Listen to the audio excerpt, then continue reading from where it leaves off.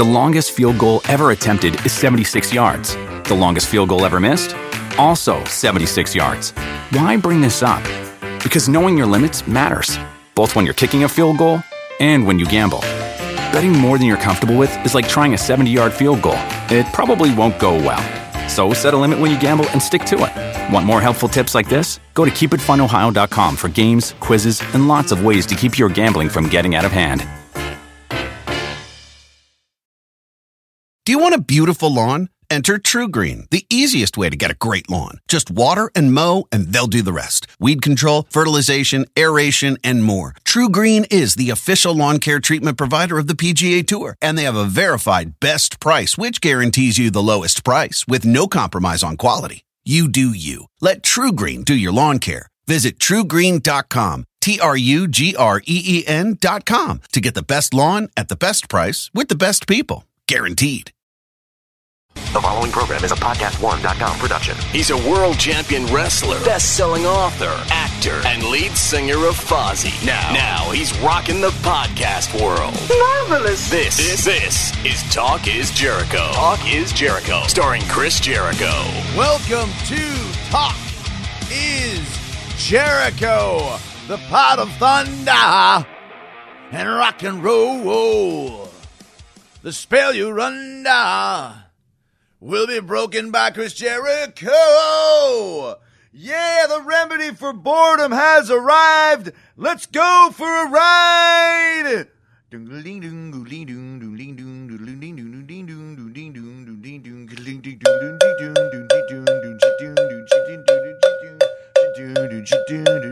Oh, my time has come. Here now it's gonna people don't feel the reaper. Baby, don't you understand? People, don't you fear the creeper? Come on, baby, take my hand. La la la la, skono ding dong ding dong ding dong ding ding, la la la la la la. Woo! Welcome to Talk is Jericho. What an amazing week it has been already, and it's only Wednesday. Got a great interview with Vinnie Paul, my big brother, coming up. Excellent guy. So many very cool stories. New album from Hell Yeah, Blood for Blood, out now. Sangre por Sangre is the first single. It's killing it. Pretty kick-ass record. And for once, Vinnie Paul did not produce it. Kevin Churko, fellow Canadian, fellow prairie man here on Canada Day, right in between Canada Day and Independence Day.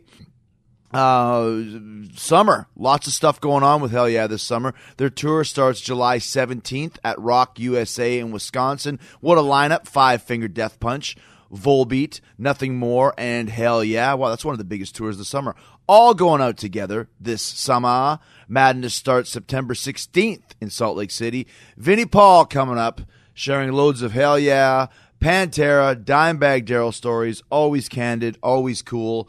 And speaking of summertime, new Fozzy record coming out July 22nd of this year. Do You Want to Start a War is the name of the record. Lights Go Out is the name of the first single. Burning up the charts, top 40 on rock radio, and climbing with a bullet. I'm going to play it for you right now. Crank it up. New Fozzy, Lights Go Out, right here on Talk is Jericho.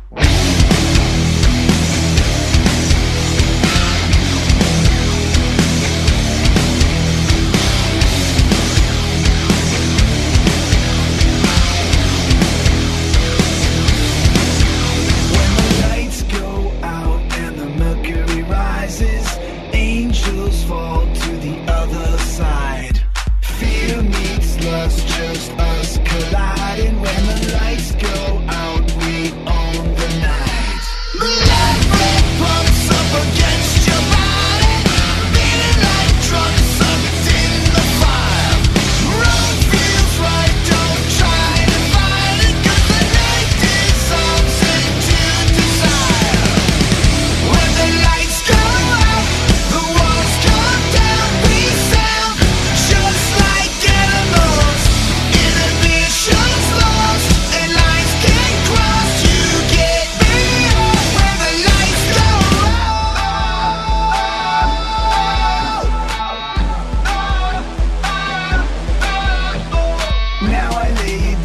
but no one's sleeping. Now I lay you down here in the dark. Lights go out to shouts and screaming. No one gets out without a star. When the lights go out, the walls come down. We sound just like animals. Inhibition's lost and lines get crossed. You get me up when the lights go out.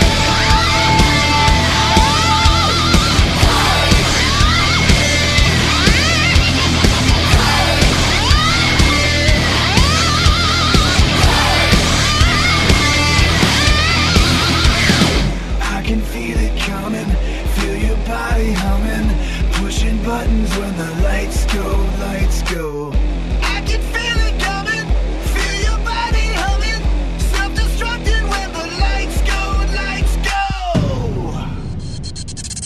When the lights go out, the walls come down, we sound just like animals.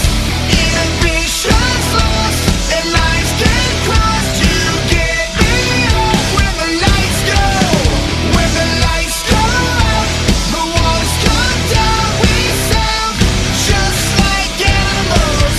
Inhibition's lost and lines get crossed. You get me up when the lights go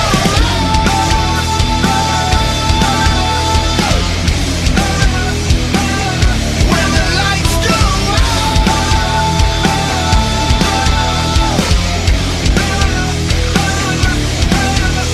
So did you like it? If you did, hit me up on the Twitter at Talk is Jericho or at Fozzy Rock. Let me know what you think of Lights Go Out.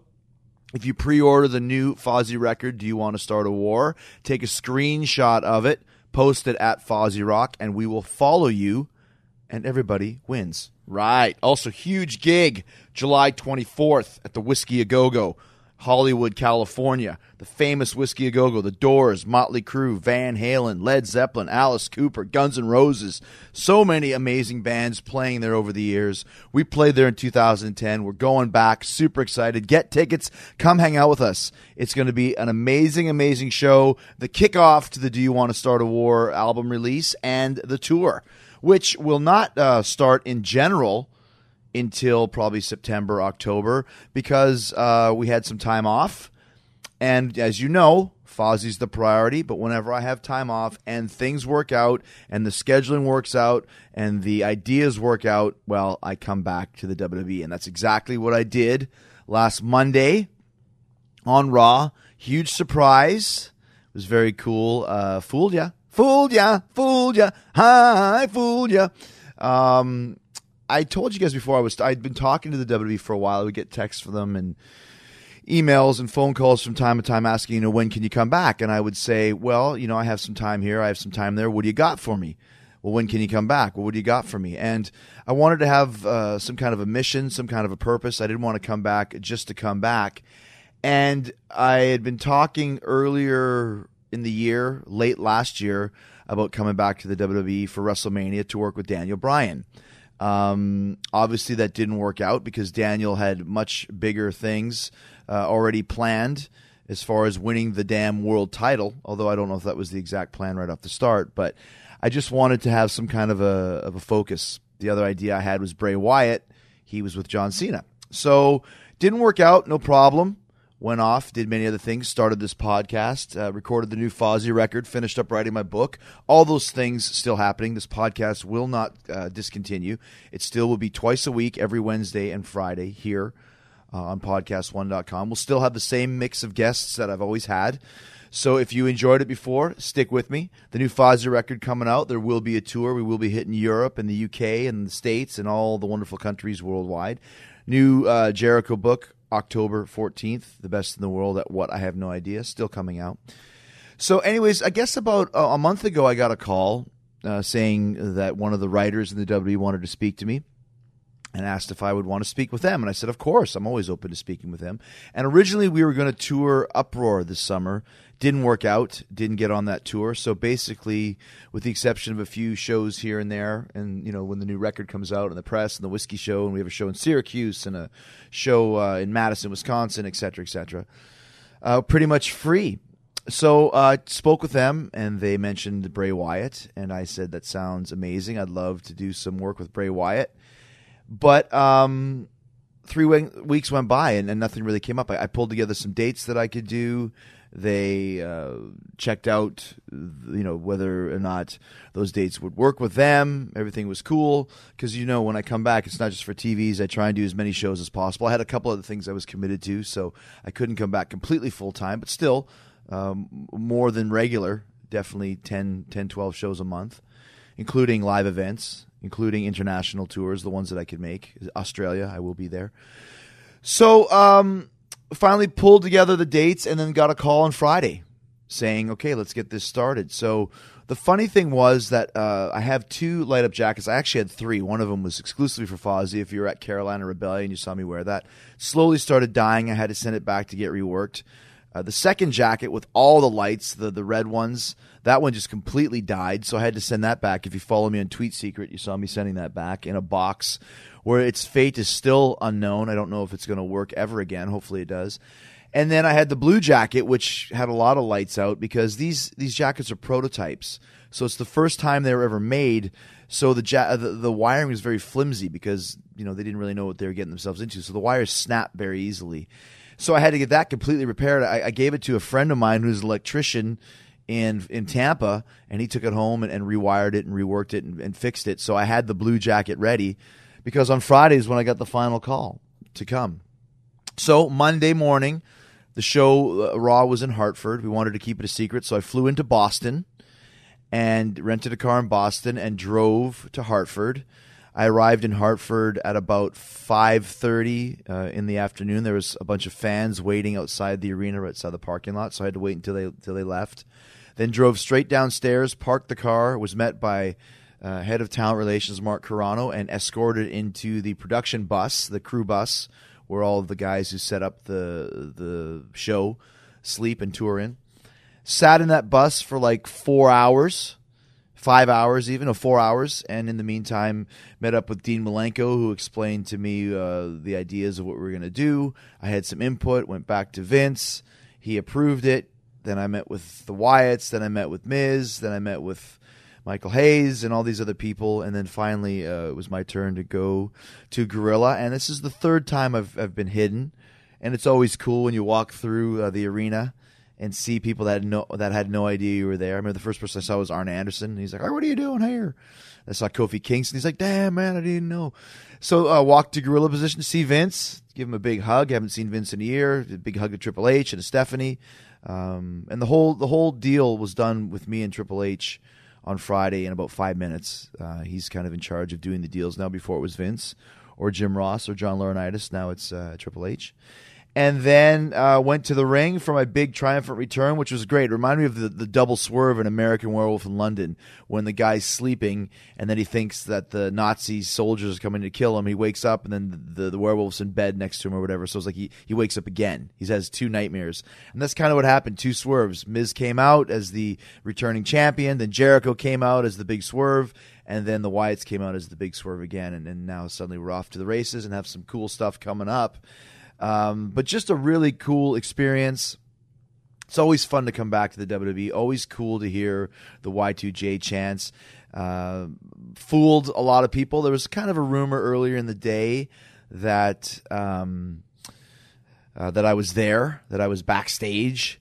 So I posted a picture of my daughters dressed up as rock and rollers and said, just playing rock concert with my daughters, which I did play, a couple weeks ago. But I had that picture on my phone. I just posted it as if I was playing it now. So I swerved you back. Some of you believed it. I'm sure some of you wanted to believe I was there but weren't sure. And when I came out, the reaction was amazing. It's always the surprises are so cool. Reminds me when I was a kid. Nowadays people know everything and things get leaked. And then I made my big surprise return. I didn't even realize that obviously Miz made his return. I didn't realize that AJ Lee was making a surprise return as well. So it was a pretty eventful Raw, very exciting, and lots of cool stuff coming up. And I'll tell you more about what happened after my big appearance later on in the show. So hopefully you guys enjoyed the big return. Y2J is back and ready to rock. Fozzy back, ready to rock. So many cool things going on. So as always, check out Talk is Jericho right here twice a week to hear all of the amazing things. And we got the amazing Vinnie Paul coming up in just a few minutes. Such a cool interview. Stick around. The longest field goal ever attempted is 76 yards. The longest field goal ever missed? Also 76 yards. Why bring this up? Because knowing your limits matters, both when you're kicking a field goal and when you gamble. Betting more than you're comfortable with is like trying a 70-yard field goal. It probably won't go well. So set a limit when you gamble and stick to it. Want more helpful tips like this? Go to keepitfunohio.com for games, quizzes, and lots of ways to keep your gambling from getting out of hand. You're listening to Talk is Jericho. All right, I'm in the back of the famous Vinnie Paul bus, which you have to see. And this is actually your bus, right? I own this. I'm not a fan of renting things. I think it's wasted money. I'd rather buy things and own things. So, yes, this is my tour bus. I love being a part of this. And it's awesome to be able to leave your stuff on here and not have to worry about getting it off and taking it home when you're done, man. And where do you park it when you're not using it? Oh, it's right there in Texas, baby. It's like in your front yard? No. I don't really have enough room there. But if I disclose the location, it would probably get vandalized. So it's somewhere in Texas.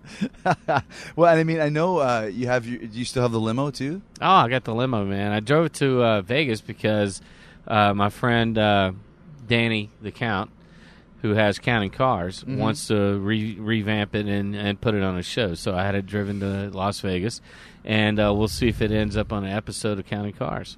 Well, and the thing is, like, you guys can't see it, but it's all tricked out. You got like flashing lights, and there's disco balls, and it's like a club. Everything I have is a club. My house, my bus, my limo, everything has to do with the nightlife because I'm all about the nightlife and I really enjoy it. And if you don't have a picture of Little Richard, you can't have a good time. And I got a picture of Little Richard just about everywhere I go, man. It always boils back down to Little Richard, right? Little Richard, man. And you think Prince stole his look from somebody? Hello. You think Paul McCartney stole his singing style from somebody? Yeah. It all goes there. It's funny. A couple of years ago, I did a show. It was a singing show, and it didn't go very well for me. It was like a contest thing. But I got to jam with Little Richard. He was like one of the judges sort of thing. Very cool. And he's like Orthodox Jew. Okay. So he has to be home before sundown. Wow. So he was always leaving. Like he'd leave halfway through the show, and you'd do half the show, and he'd be there. Then he'd just be gone. But the one day he sat down at a piano and started playing a tune. He's like, "Come over here and sing with me." Just sang a little blues thing, and it's like, "Oh my God, I'm jamming with Little Richard." It was pretty cool, man. I think you had a crush on me. That is awesome. You know, I've had many people that I've wanted to go see, and my dad was a huge music fan and a musician, and I got to go see Paul McCartney and a lot of great people with him. And I told him I would love to go see Little Richard. And so if he ever does another performance somewhere, me and my dad are going to be flying out to go see Little Richard. Anywhere, right? I don't care what it is. Because he doesn't play. I don't think he doesn't much play anymore, much, right? and when he does, it's usually casinos, and I love casinos. As so we know. I'm all good at that. Because Chuck Berry still plays. Yeah, Once in a while he plays, in St. Louis. He's got a club. Yep. It's amazing. Like, what are they, 80? You can live as long as you want to live. Yeah. Just hold on to the flame. Like Jeff Tate and Queensryche said. Take hold of the flame. Take a hold of the flame. There you go. Do you notice that? Like, when we were kids, I remember looking at pictures of my dad, at least. My dad was a pro athlete. But by the time he got to be, mid-40s, he kind of looked like a nerd, sweatsuits and glasses. And it's not like that anymore. It's like as long as you take care of yourself and try and have a good attitude, ages become almost irrelevant. You notice that? This is the funniest thing that's ever happened to me. I turned 50 this year. And it was the best birthday party I ever had in my entire life. It was absolutely incredible, and I still feel like a 19-year-old kid, man. Everything I do, I approach the same way. I'm not married. I don't have any kids. I've been married to music my entire life, man, and I've been dedicated to it. I know what it takes to do it, and ever since my brother's been taken from me, I feel like I have to live for both of us, man, and I bring it everywhere I go, everything I do, and I think he's here with us, watching us, and enjoying everything that's going on, man. Well, it's you always hear about Dime, and everybody's got great stories about it. I've had a lot of guys on the podcast. I just had Sebastian on last week. Told this amazing story about how Dime was like, "Hold on, Burke," when he was trying to get him to come for breakfast because he was upstairs teaching his kid how to play guitar in a SpongeBob SquarePants, beanbag chair. And everybody, like, Dime is one of those guys that everybody, I don't care who you are, talks good about him. I mean, and that is almost like you said it. It's almost like a responsibility to keep that vibe and that attitude alive. He the thing that turned him on the most in this world was putting a smile on other people's faces. Mm-hmm. It didn't matter where it was, when it was, how it was, whether it was playing his guitar, whether it was shaking a hand, signing an autograph, giving him a pig, just saying hi, Mm-hmm. That was the most important thing in his life, making other people smile. I remember the last show we ever played together with Damage Plan. We played in Buffalo, New York, and we wanted to go to the casino in Niagara Falls, and he was really smoked. We had 2 more shows left. We were going to do Mancow's show in Chicago the next day. And I said, "Dime, man, let's go to the casino, man." And he's like, "Man, Vinny, I'm really, really tired. I want to kill these last 2 shows. I want to go home and make the next Damage Plan record. I want to kill this." He goes, "You go have a good time, man. I'll see you in a little bit." So me and Mayhem, our security guard that got killed that night, went with me. And we went to the casino, and we had a great time. And the bus pulled up about 3 o'clock in the morning to get us. And I came on the bus, and there was a full party going on in the front lounge. And I'm like, "What is going on in here?" And I was Dime, and there's like 12 people I've never seen in my life. And I said, "Dime, thought you were smug." And he goes, "Dude, I couldn't let these people down, man. They wanted to party tonight, man." And that's how my brother was. He just would not let people down. So that was his spirit will always go on with you, with me, with all of us. And let's just keep rocking, man. That's what it's all about. Did you have that attitude before, or did you amp it up after Daryl's passing? I always had that attitude. He always had that attitude. That American Express commercial, "You can't take it with you," mm-hmm. was always special, but it never was real until that happened. Mm-hmm. It was. Me and him used to joke with each other all the time, man. We'd be on a plane. It was like, "Hey, man, if we're going down in a plane crash together." It was always, we're going to do this together, because we did everything together, and we didn't get to do that together,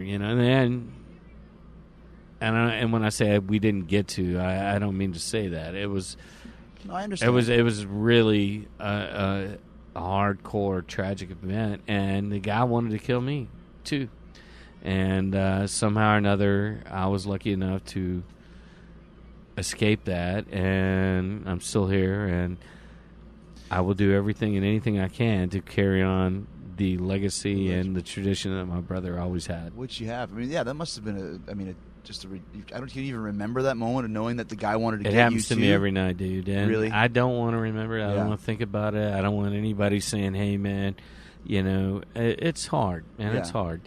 But I've found peace.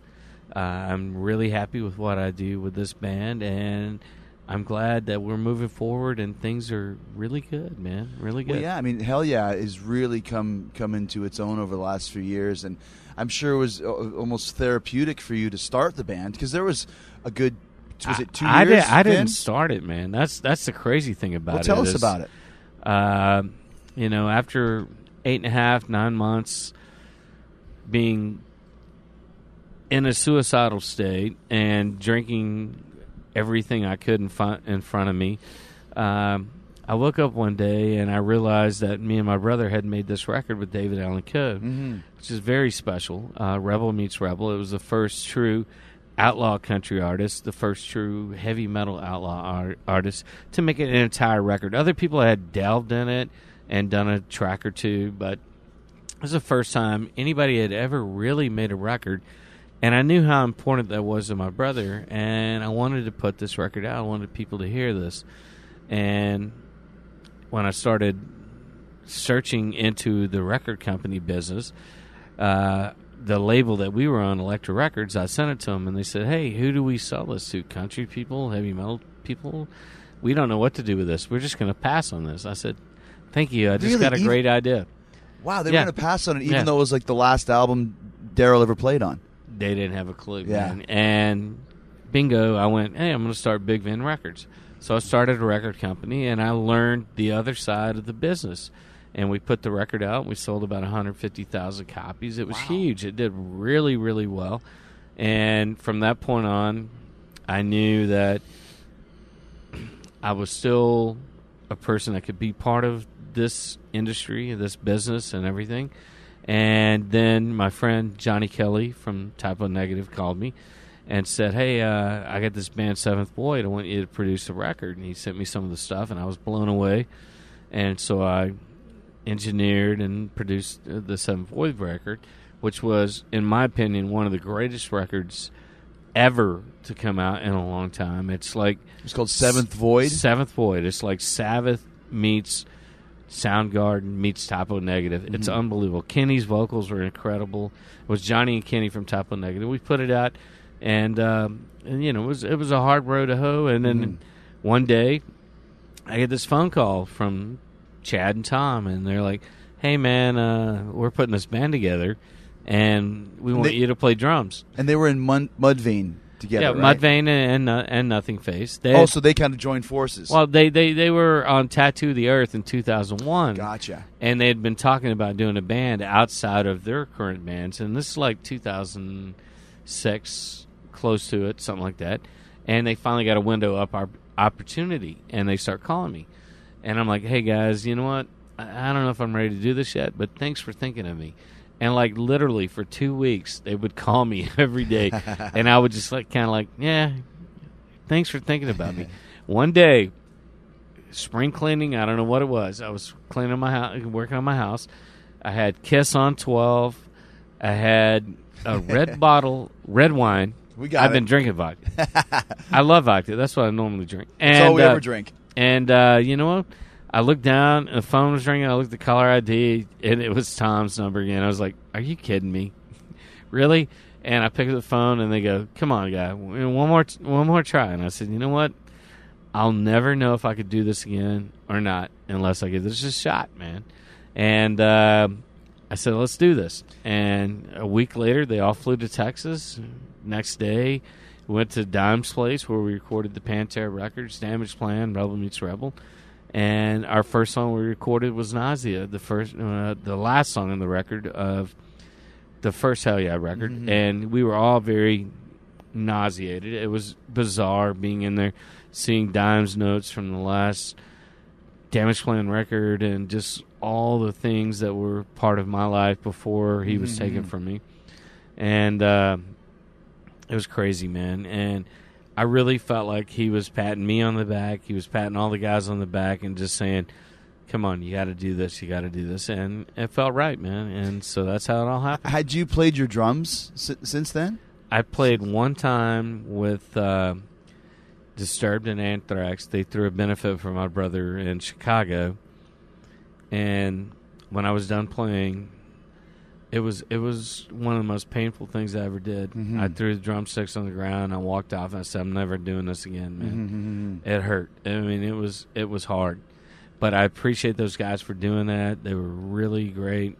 Charlie, Scott, Frankie, all those guys from Anthrax have always been great, always been good friends, and it was really emotional, man. Oh, I'm sure it was. Yeah, like talk about you hear the story about Neil Peart didn't play drums for 5 years after he had, his wife passed away. And Neil's one of my heroes, and Jesus, I can feel what he's been through, man.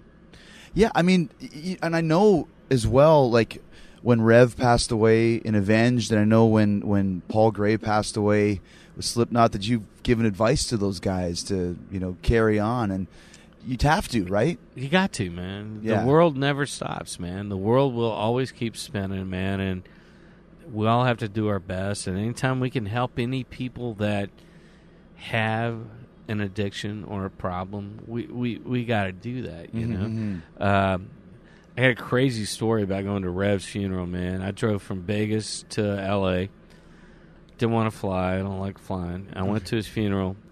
I met his female school teacher who taught him drums, which I was, I got to grow up with a drum instructor. and piano. And I never realized he was such a part of the songwriting process of that band, you know. And he was always a friend of me. I always just looked at him as like this killer drummer. Right. And I taught him how to play blackjack. We had many great tequila nights and blackjack at the Hard Rock in Vegas. And anyways, when I was driving back to Vegas, this is the craziest thing that could ever happen. I'm driving back to Vegas, and we're like 70 miles outside of Vegas, getting a little tired, running out of gas. Pull over at a gas station, and Brad Dog, my personal assistant's with me, and I pull in, and he goes, "Hey, man, that's Ace Frehley in the gas station." I'm like, "No, it's not. Some dude that looks just like him." That's it. There's no way Ace Frehley is in somewhere in side of the road in the desert. Yeah. I get out of the car. I go in there. I grab 2 5-hour energy drinks. I walk up the cash register, and Ace turns around and goes, "Vinny, what are you doing here?" I'm like, "Ace, what the f*** are you doing?" We look at each other, and he goes, "Oh, I just got married to my fiance. We just went to Vegas for a few days." I'm like, "Wow, I just went to a funeral." No, hey, man, how crazy is this that we ran into each other? I mean, what are the chances? I know. What are the chances, you know? And it was incredible. And he brought me outside, and I got to meet his new wife. And, you know, me and Ace, all the Kiss guys, we've been friends forever. And it was just insane. I mean, it was one of those things that you would never in a million years expect to happen, especially after going to a very tragic event like Rev's funeral. The longest field goal ever attempted is 76 yards. The longest field goal ever missed? Also 76 yards. Why bring this up? Because knowing your limits matters, both when you're kicking a field goal and when you gamble. Betting more than you're comfortable with is like trying a 70-yard field goal. It probably won't go well. So set a limit when you gamble and stick to it. Want more helpful tips like this? Go to keepitfunohio.com for games, quizzes, and lots of ways to keep your gambling from getting out of hand. Talk is Jericho. We're here with Vinnie Paul, former Pantera drummer, now with Hell Yeah. Your brother had Ace tattooed on his chest, the famous Dimebag tattoo. My brother and Ace got on great, and Ace was one of his top 3 guitar heroes. I mean, it was Randy Rhoads, Eddie Van Halen, and Ace. I mean, wow. And you know, I tell people the story all the time. I mean, when I started playing drums, my dad got me a drum set, and it's the old Eddie and Alex Van Halen story. Right. I wouldn't let Dime play the drums. I hogged the drums, man, because I was into it. And so he went in his room, and one day my dad brought him home a guitar, a Les Paul.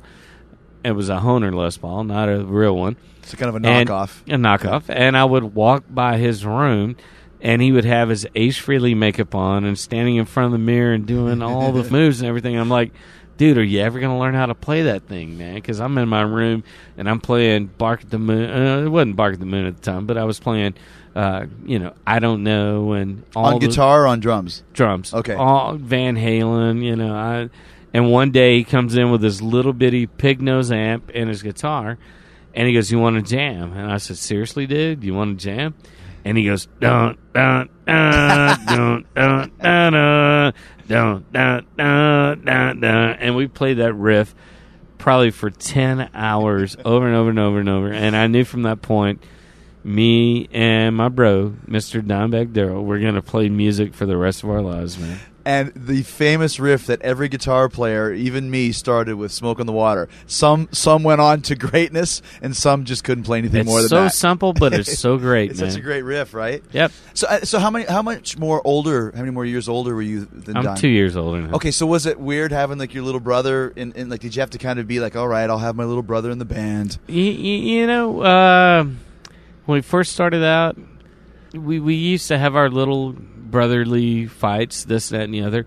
But the minute we started playing music, it was a common bond, man. Mm-hmm. We knew that's what we wanted to do, and we really never had any kind of conflict after that. It was just, let's do this, man. Let's make music. Let's kick ass. You had a connection, like you mentioned, like the Van Halen brothers, where I'm sure after years and years you knew exactly what you were doing with him. You didn't have to look at each other, just feel that locked-in groove, you know? I mean, I'm sure it was just that It, easy. it was magic, man. When we write music, man, I would go off and do something on drums, and he would follow me on the guitar. Or he would do something on the guitar, and I immediately, we didn't have to talk to each other. It was just that magic that happens when, you have that connection. Right. It's interesting because I always talk about Pantera. Because with Fozzy, we started out in a completely different thing. It was like a cover band, and the original name was Fozzy Osbourne. That's where it came from. Right. So I always say, like, people say, "Well, you guys started this way." I say, "Well, we're almost like Pantera in a way, where there's two versions of this band. There was the first version, which was, we were just doing this and it was fine. Then we changed a few things and got serious and became this Fozzy. Kind of the same thing happened with Pantera. When you guys started, it was kind of a different direction of what you guys were even playing. It was very more Priest and Van Halen, and I remember you guys had like makeup and your teased hair and all that stuff. What was the catalyst to change from that Pantera to the Pantera that pioneered the entire movement of the 90s? Well, honestly, I mean, back then we were a cover band when we started in 1983. We played nothing but cover tunes. And my dad told us we were never going to win anywhere until we start writing our own songs. So we started writing our own songs. And then about 1986, 1987, we had a couple independent records out. We started playing our songs mixed in with Van Halen, Judas Priest, Motley Crue, whoever. And they fit in just as good as those songs. And we were the first club band ever in Texas, Louisiana, Oklahoma, the 5-state area that played original songs. And we developed a huge following. And then all of a sudden, we knew we had to make a change. We had to be a band that was different than every other band. All the bands at the time were, like you said, almost glam rock. We modeled ourselves after Judas Priest. If you look at power metal, we wore the leather, we had the spiked hair. That was our thing, And when we started writing the songs for Cowboys from Hell, we knew it had to be different. And we felt like, we were a combination of the speed metal that was huge, Slayer and all that. Metallica, yeah. But we also had the Guns N' Roses vibe, which was cool. And we dropped all that. We just dropped the image and said, let's go. And that's when things changed for us. Well, and you know what, too? You mentioned how the style of what was going on. Because even Priest, they did Turbo Lover. And there was people were starting to look very glammy, and the sound was getting very homogenized. You guys, you mentioned, you took the power of the Slayer and the Metallica. You mentioned Guns N' Roses, but to me it was always the groove of classic Van Halen. Absolutely. And that was sorry the I difference. left that out. The Van Halen was the biggest influence I could ever say. I mean, if you listen to the deep voice when Phil talks, it's very reminiscent of David Lee Roth. If you listen to my brother, it's Eddie. I mean, it's the same vibe. Alex Van Halen, huge influence on me. I think Al's the most underrated drummer I agree. ever. I love him, man. I agree. He's so huge. And then Michael Anthony, I mean, not only was he one of the most kick-ass bass players, but he was the backing voice that everybody hears that nobody knows. I mean, he's the guy that made that high vocal so killer when they did the backups on everything. Did you happen to see the reunion tour, the Van Halen reunion tour? I did. I had a great story about this. And now, which Van Halen reunion are we talking about? You talking about a Sammy or a Dave? I saw Sammy and I saw Dave. Okay, well, I was talking about the Dave one without Michael Anthony. But you can tell me a story about whichever one you want. My favorite story was, the four bands in this world that me and my brother always dreamed of playing with were Black Sabbath, Judas Priest, Van Halen, and Kiss. Okay. We played with Black Sabbath, their first reunion tour in '99. Played with Kiss, their first reunion tour in '97, '98. Yeah, with South America. Wow. And our first tour we ever did in Europe was Priest, Painkiller. I will elaborate on the Kiss tour. we had made the Mouth for War video, and this guy named Paul Rackman directed the video. And when Kiss put out their record, I think it was Psycho Circus? Unholy, I think it was. Okay, Revenge. Revenge. Yeah. When they put out Revenge. That's right, yeah. They hired Paul to do their video because they were really impressed with our video. And it turned out great. And we ended up doing the Kiss reunion tour. We played in South America with them. And it was absolutely incredible. I mean, we went down 2 shows in Mexico City. On the way from Mexico to Santiago, Chile, we're on the plane together. And, of course, Kiss has first class. Of course. We're in business class, right behind them. But about halfway through the flight, it was my birthday, March 11th. And they all came back and sang Happy Birthday to me in 4-part harmony. They gave me the brand new Kissery book, which they had all signed, and then a drum head with all the pics, everything. I mean, I literally cried. I felt like I was 14 years old again. It was unbelievable. So that was very special. And then the only band we never got to tour with out of those 4 that I loved was Van Halen. And we were playing a place called Local Bazooka, which you probably played in Boston. It's Austin? Boston, yeah. Bazooka, that's right. But anyways, I'm out having a dinner the night before we fly out, and my manager from the clubhouse calls me and goes, "Hey, Eddie Van Halen's at the clubhouse. He wants to meet you." And I'm like, "Are you kidding me?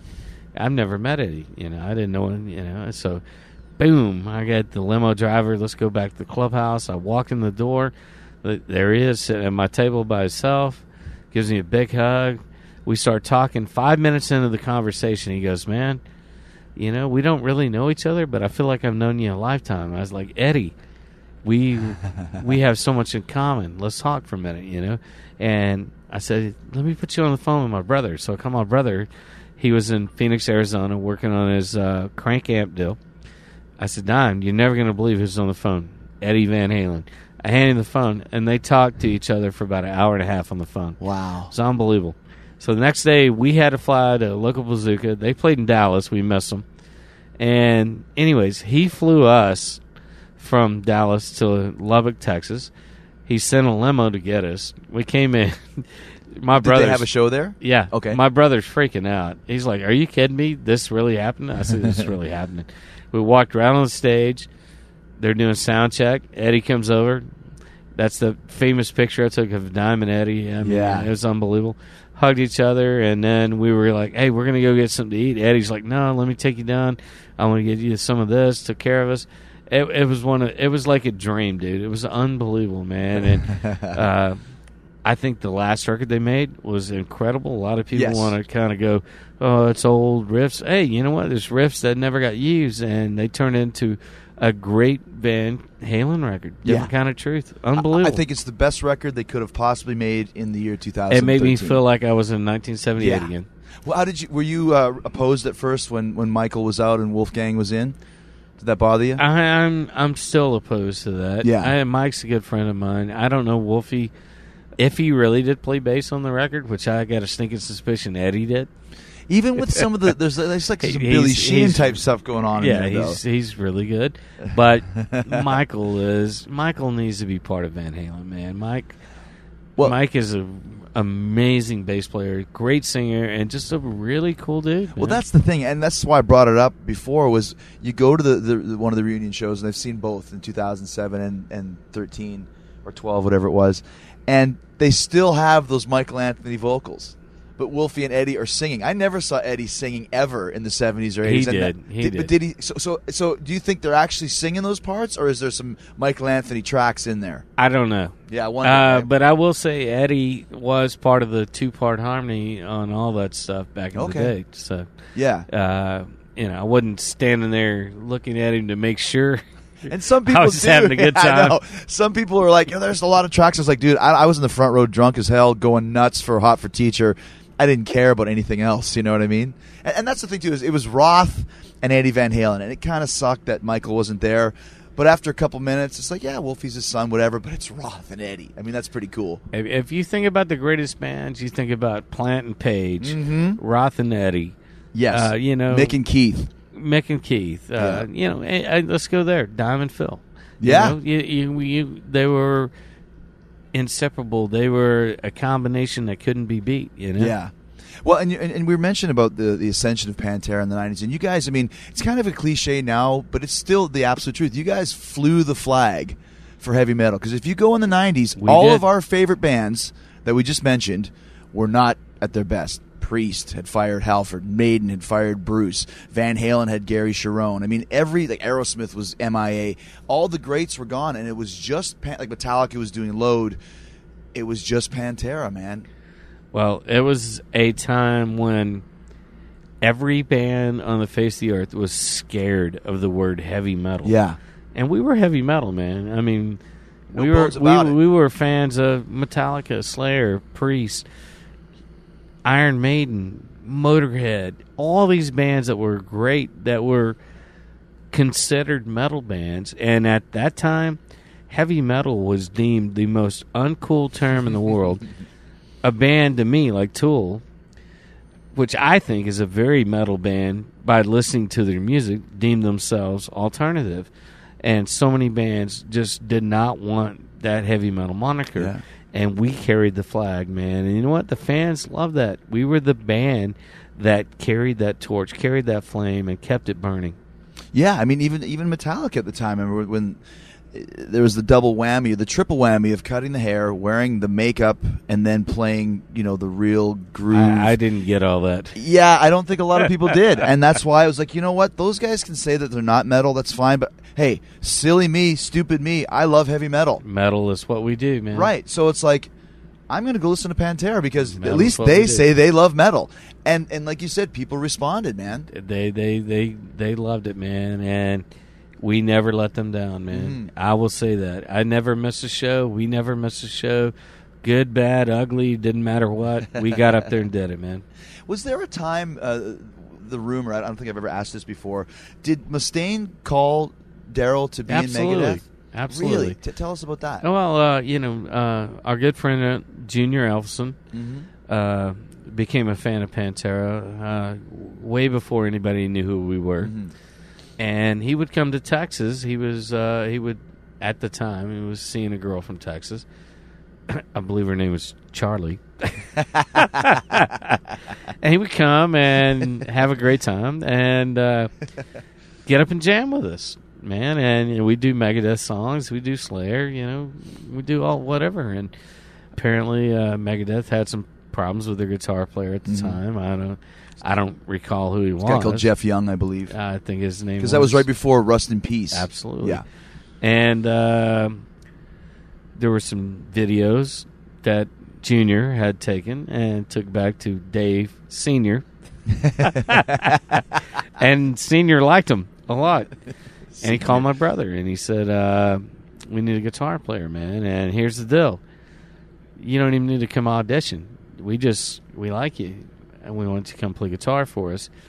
I'm going to give you a paycheck. I'm going to give you a Nike endorsement.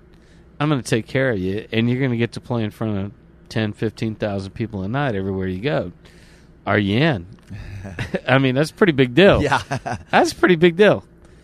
And my brother calls me up and says, hey, here's the deal.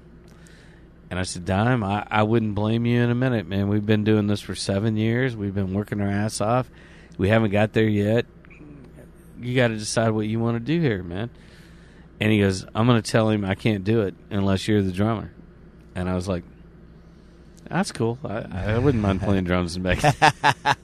And he calls Dave up, and this is when Chuck Beeler, the drum tech that was the drummer, the drum tech before the drummer at the time, I can't even remember who that was.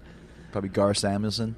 Well, Gar was gone. Then Chuck was there, and then Nick Menza. Yeah, it was Nick before, Menza. Oh, it was Nick Menza. Menza's tech. Anyways, Dime calls. Dave calls Dime, and Dime goes, "Look, man, the only way I'm doing this is if my brother can come play drums for us. That's the deal." And he's like, "We already got a drummer." And then Dime goes, "No deal, man. Wow, no deal."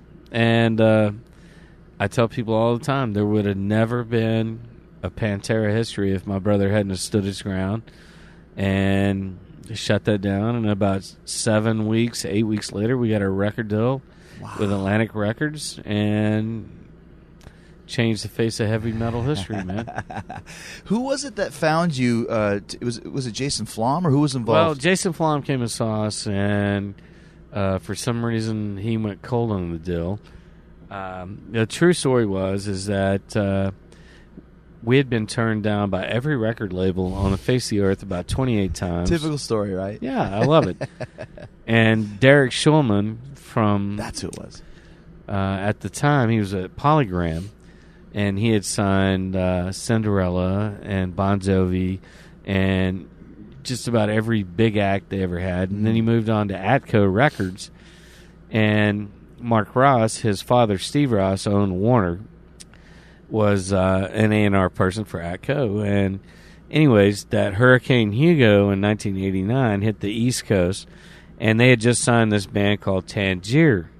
I don't know if anybody's familiar with Tangier, but they had one hit, and they were kind At the time, like a polished it was poppy metal it was band. Pop. It's kind of like Kicks or something like that. Right. Anyways, he was flying to North Carolina, and his plane was diverted to Dallas. And when he got to Dallas, he called Derek Schulman, the president of our label, and said, hey, is there any bands in Dallas I should go see? And he goes, yeah, this band Pantera has been calling me or sending me stuff for years, and I like their music. Just go see how they are live, you know? So I get this call from this New York Mooley dude, and he's like, hey, dude, this is Mark Ross from Atco Records, and I need to come see you. And I'm like, well, dude, it's not really a big show going on tonight. We're playing a Mexican disco for this girl's birthday. That's a true story. And he goes, doesn't matter. I'll come see you at a warehouse, whatever. I just need to come see you. And I was like, all right, here's the address, dude. See you later. So we go there. We set up our whole light show and all our stuff that we had back then. And immediately before the show starts, he comes through the door, and he kind of looks like Howard Stern. He's big, mooley, big nose, big hairy hair. And I'm like, this guy is definitely not from Texas. And I go up to him, and he's, hey, dude, are you Mark Ross? And he goes, yeah, absolutely. And I say, hey, I'm Vinny, man. Nice to meet you. And he goes, well, what's going to happen here tonight? And I said, you're going to see the next Metallica in a heartbeat, and we're going to blow your ass away, man. And he goes, okay, cool. So we get up on stage, and we play. And there's 80 people at this Mexican disco. And about 4 songs in, he leaves. And I look over at Dime, Phil, and Rex, and we're like, hey, he left. Another A&R guy. Let's just start drinking and partying. So we start slamming shots of tequila. There's birthday cake getting thrown on the stage. Dime sliding all over the floor. About 4 songs after that, he comes back. And we're like, he's back, man. Let's get serious. Let's get serious. So we finish the set. As soon as we finish, before I could even walk off the stage, this guy comes up and grabs me, and he goes, it's the greatest live band I've ever seen in my entire life. And I said, really? I said, why'd you leave, dude? And he goes, I went out to the car to call Derek Schulman to tell him we're signing you to Atco Records. And I was like, are you kidding me? And he goes, I don't know anything about heavy metal, but I thought that was the greatest live band I've ever seen in my life. And I was like, wow. And that's how we got our record deal, man. And it just goes to show, whether it's 10 or 10,000, man, you got to put on the show of a lifetime every night. It blew him away, man. And you know, things went really well after that. Yeah, well, they did. Well, you revolutionized metal and kept it alive. Thanks, man. You know, in the 90s. Was it frustrating when it kind of all started falling apart, where you knew, like, we have to move on, you know, we got to start something else? I mean, was it a hard pill to swallow knowing you had to give that up? After Pantera? No, like during Pantera, when it was starting to be the end of the line for the band. Like, I know you didn't want to break Well, no. You know, it was difficult because there was no communication there. You know, nobody knew what everybody was thinking. It was just like we'd show up and we'd be on stage, and bam, and you never know. Oh, so you never saw each other during the day? You would just see each other on stage. Yeah, and we're I guess we're talking like after Great Southern Trendkill. I mean, right. You never knew which Phil was going to show up. I mean, you'd either get the Pitbull that we all loved and would go out and kill it, or you'd get the dude that was so smacked out he couldn't stand up, fall off the stage, and was embarrassing. You know, you just didn't know what was going to happen.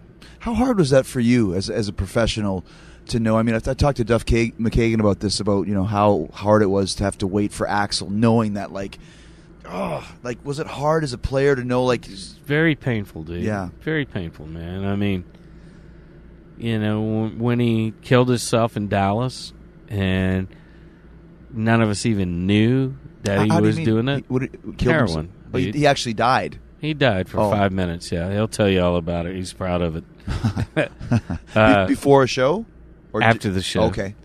We all thought it was from heat frustration because it was like 118 degrees. It was our hometown show, Dallas, 18,000 people, and I see people screaming and yelling that something happened to Phil. I go over in his dressing room, and he's laying on the ground, and he's blue.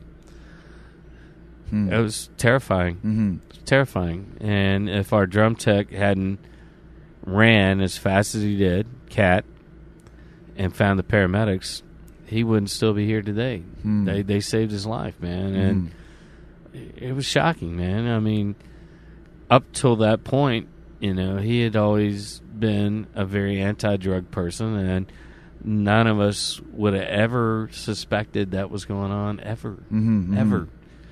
And it was shocking, man. It was heartbreaking too. Well, I mean, after you built up this empire, and like you said, of this band that's playing arenas and one of the biggest bands on the planet, and then it all kind of goes away, and then you got to start from scratch. You and Dime start Damage Plan. Was it hard to get back in the? I'm sure it wasn't in a van, but was it hard to get back in the bus and start playing, the clubs again? We looked at it as a challenge, and just like I do with Hell Yeah, I Right, look at same it as thing, a yeah. challenge, man. I love it. And, I've been to the top of the rock, and I want to get there again, man. I feel really good about what we're doing and where we're going. And, me and my brother were put in a very difficult situation, man. There was no communication. You couldn't figure anything out. And when you put Eddie and Alex Van Halen of heavy metal on the sidelines, and you don't want to talk to them, you talk nothing but about the band that we were in, kind of hard just to sit there and be still, So we put Damage Plan together, and we really felt like it was cool, man. I mean, it was. We didn't want to make Pantera Part 2, and I think that's what the fans were disappointed in. They wanted another Pantera, and there's only one. Right. There's only one, man.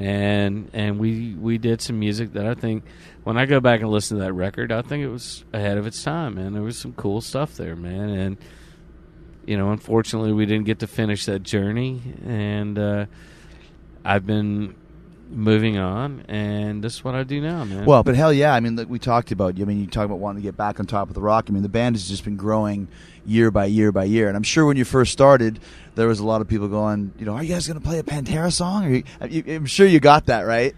Yeah, we're not a cover band. Yeah, exactly. And, right. and we can stand on our own 2 feet. We got great songs.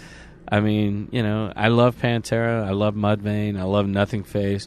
I love Damage Plan. I love all those bands that have been a part of what Hell Yeah is. But Hell Yeah is its own entity, and I'm really proud that we can stand on our own. It's just funny, like, God bless the fans. We love our fans, but I get it all the time, too. Like, we love Fozzy, but when are you going to go back to wrestling? Are you going back to wrestling? Right. And it's just, guys, like, this is what's going on. It's good. Just check it out. You'll dig it. Trust me. Unfortunately, people love to live in the past. Yeah. I feel right. like if you live in the past, you have no future. You have to move forward in your life. Move forward. Well, let's talk about moving forward. Blood for Blood is the new Hell Yeah record. And, we've talked about this, how you guys decided, like, we're going to get this to the next level. And you kind of reconfigured the whole way you did things. You started working with Kevin Sherko, who's one of the biggest producers of the moment. Now, you were producing the previous Hell Yeah records. So how was it now to kind of give up the reins and go work with Kevin? Honestly, it was awesome. Was it? Yeah. Not having to spend 18 hours a day in the studio.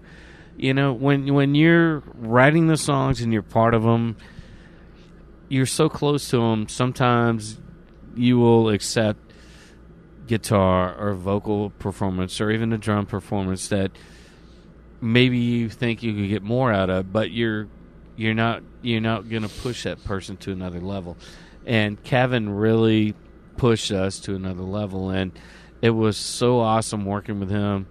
I know he's one of your brothers from Canada. That's right, from the prairies. He's from Moose Jaw up there. That's right. His whole family came to the show. But he's really the thing I loved about working with Kevin is he wants to help you make the record you want to make. Mm-hmm. He doesn't want to make the record he wants to make. And a lot of producers do that, Mm-hmm. And he was really great to work with. Well, and it must have been cool for you because it's always when you get an outside guy coming in, it kind of ups everybody's game. Because I can see, well, I'm going to sing and Vinny's producing, but if Vinny don't like it, screw Vinny, I don't care. If I'm in a bad mood, we know each other, right? But if it's Kevin, it's like, yeah, me. Suck it up and step it up to another level, man. Yeah, exactly. Yeah, no, he pulled it out of everybody. I mean, going in, Chad said he wanted to be challenged, and I think Kevin challenged him. He challenged me when I was playing drums. I mean, he would push me, and I'd push him back a little bit, not much, but, his sonic sounds are incredible, and his knowledge of just structure and songs is incredible, man. I mean, he worked with Mutt Lange. I mean, yeah. It's like his disciple. I don't know anybody that doesn't like Def Leppard. And if you don't like Def Leppard, maybe you ought to re-listen to some of their shit. That's right. It's pretty good. That's right. And if you don't like Def Leppard, everyone loves AC/DC too. Well, there you go. See that little record called Back in Black ain't a Back bad. in Black. Yeah. I know that you guys had a little bit of a membership change. A couple guys left. How was that for you? I'm not sure with Hell Yeah if you've had a couple guys leave before, but is it hard when guys leave and trying to find the chemistry, not just in players but as people? Pantera, we never had a membership change. Mm-hmm. Damage Plan, never had a membership change. Hell Yeah, never wanted to have a membership change. But after we finished the Gigantic tour with Megadeth and Black Label, it just really became apparent that we had a couple of guys that weren't focused, that had a lot of personal issues, and we weren't going to be able to make the record that we wanted to make. Mm-hmm. And me and Tom wrote all the music. Obviously, Chad did the lyrics and vocals and all that. And it was almost a blessing in disguise. It was something that had to happen. We had to make that change to move forward. And once we did, we finished the record. Kyle has been a bro of ours forever. He's toured with us with Blood Simple, Monstro, and he's always been looking forward to moving into a situation like this. And when we called him before we could even say, do you want to do it, he said, I'm the guy, which was awesome. You want to hear that. Yeah. And then my buddy Chris Brady, he's played with Frankie Perez and everything out in Vegas and L.A., all over the place. And he's an awesome guitar player, great person, great singer. He was a perfect fit, and Tom wanted him. That was the most important thing. Tom wanted somebody that main could guitar player, really complement what he did on the record. And I think this band has really grown. I think it's just, nothing bad to say about the earlier version of Hell Yeah, but this version is the one that I think is going to go all the way. I love it. You got the right lineup. You got the right material with the new record, Blood for Blood. Just a couple last questions. I have to ask you about this. Another thing that I've heard for years but never talked about, you're a big NHL fan. Yes. Love the Dallas Stars, obviously. Unfortunately, we didn't make it. I know. We were up 4-2 with 2 minutes to go, and we got knocked out. Well, ouch. I'm a Winnipeg Jets fan, so we didn't even make it that far. So talk about ouch. But tell us about the time when the Dallas Stars were very successful and won the Stanley Cup. King of the Hill. Yeah, and they had you had a party at your house with the Stanley Cup there. Well, it all started with the the night before the first playoff game with Edmonton. Back then, it was like the Stars in Edmonton in the first round for like 3 years in a row. And I'm out playing golf with Craig Ludwig, my best friend in the world from the Dallas Stars, world, number 3.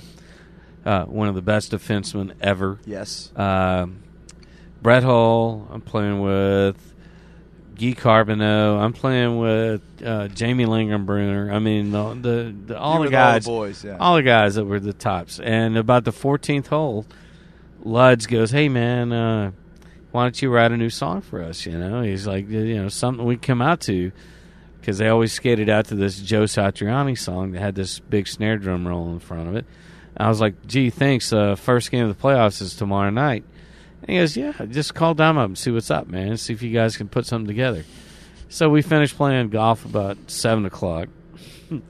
I hit Dime up, and this chick answers the phone. She goes, he's asleep. He's hungover. He hadn't done anything all day. And I said, look, when he wakes up, tell him to call me. We got something we got to do. And he calls me about 10:30. He's like, what's up, dude? I said, we gotta make a song. I got it in my head. I know that one riff you played me, that down, da-da-da-da-da-da-da-da. And I got this idea, Dallas Stars. I said, we got to lay this down, dude. The team needs it. They want to do it. He goes, all right, come on over. So I show up. Sterling, our engineer, shows up. And Grady, Dime's guitar tech. And Crusher, our security guy at the time. You know Crusher. I know Crush, yeah. So there was 4 of us there. And we laid the track down in 5 minutes. Loved it. Told him the whole idea. And then myself, Dime, Grady, and Crusher said Dallas Stars probably 150 times that night. They just recorded it. We sing it high. We sing it low. Dallas Stars. And so it sounded like an audience. About 4 in the morning, we got done with it. I took it over to Ludz's house, which he lived about 25 miles from me. Put it in the mailbox, sent him a text message that said, hey, song's in your mailbox. If you like it, play it. And if you don't worry about it. Next night, I show up at the arena at 7 o'clock. I come in. I'm ready to fucking party. Stars and Edmonton Oilers. Here we go. First round of the Stanley Cup playoffs. And I hear, to Dallas, to Stars, to Dallas. And I'm like, I never got goosebumps like that in my entire life. And anyways, that song propelled them to winning the Stanley Cup 1999. I appropriately named the song Puck Off. So if you look for it on BMI, it's called Puck Off. I never made a penny from it. I gave it to them for gratis, and they still play it after every goal they score. Wow. So it's amazing. But you had a party for the team where the Stanley Cup Oh, was when they there. won the Cup, they called me from Buffalo. We won the Cup, and so they came to my house. Everybody from the team was there except 2 people. I know exactly who they were. Sergei Zubov and Pat Verbeek. They were the only 2 people that did not come to my house. The rest of the team was there. The Stanley Cup got table dances. I had every girl from the clubhouse there. Your strip We club, drank clubhouse. cases and cases of Crown Royal out of it. And at about 6 o'clock in the morning, Guy Carbonneau comes stumbling out on my balcony, and he goes, hey, Luddy, catch the cup. And he throws the cup, and it missed the pool by about 6 inches, hit the side of my pool, and then bounced in.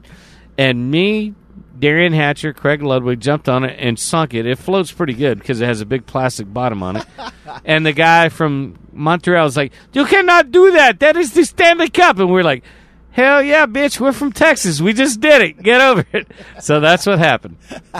You talking about the Cup Cop, the guy who wears the Oh, white yeah. gloves? There You was can't 2 do of that. them. It's 2 of them, man. Darren McCarty's done the show before, and he told me it takes 17 and a half beers to fill the Stanley Cup. He It had does. it down to a science. It only takes 4 bottles of Crown to fill it, so something like that. A big one's gallons, so The cup ended up at the bottom of Vinnie Paul's at the pool. bottom. Hell yeah. What's your favorite song off the new record? I mean, it's Well, hard to choose just one. I mean, it's like having 10 kids, Yeah. and you don't want to show any favoritism to them. But I think when people hear Moth to a Flame, they're going to be blown away. and that's fast, right? No, Moth is one of the Miller ones. Okay, the fast gotcha. ones say when. That's the one. I knew there's one that's just super fast. And that drums on it. has some pretty stellar drumming, and I pushed some shit over the top that I hadn't done since Far Beyond Driven, so I feel really good about that too. What's your favorite Pantera tune? If you've listened to one. Well, I mean, if you really want to boil it down to my favorite Pantera tune, Cowboys from Hell is the one that set the tone. That's the one that started it.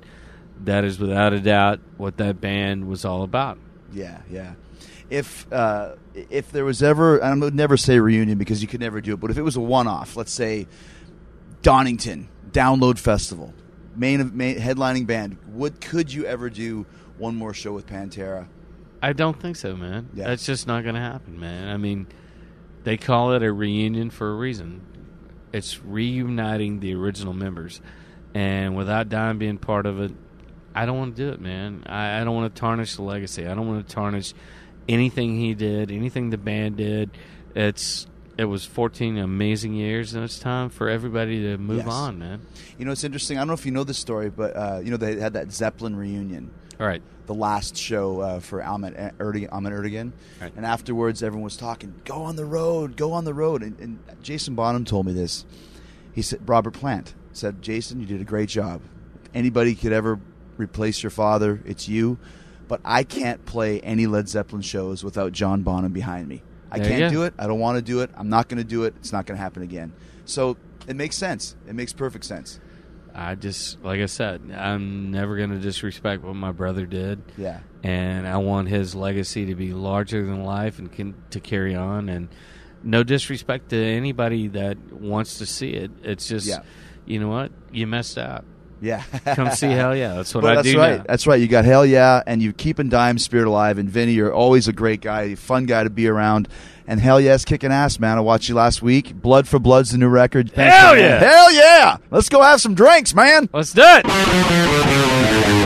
Hey, thanks to Vinnie Paul for being with us tonight. Thank you for listening. I know you've got hundreds of thousands of podcasts to schwaz from, and I'm so excited that you just decided to schwaz mine. And thanks for using the Amazon link every time you do your online shopping. Really easy to find. Just go to podcast1.com, click on the Keep Our Podcasts Free banner at the top of the page, then click on Talk is Jericho, and you'll see all three of my Amazon links: Amazon Canada, Amazon UK, and everybody's going Amazon. Amazon USA.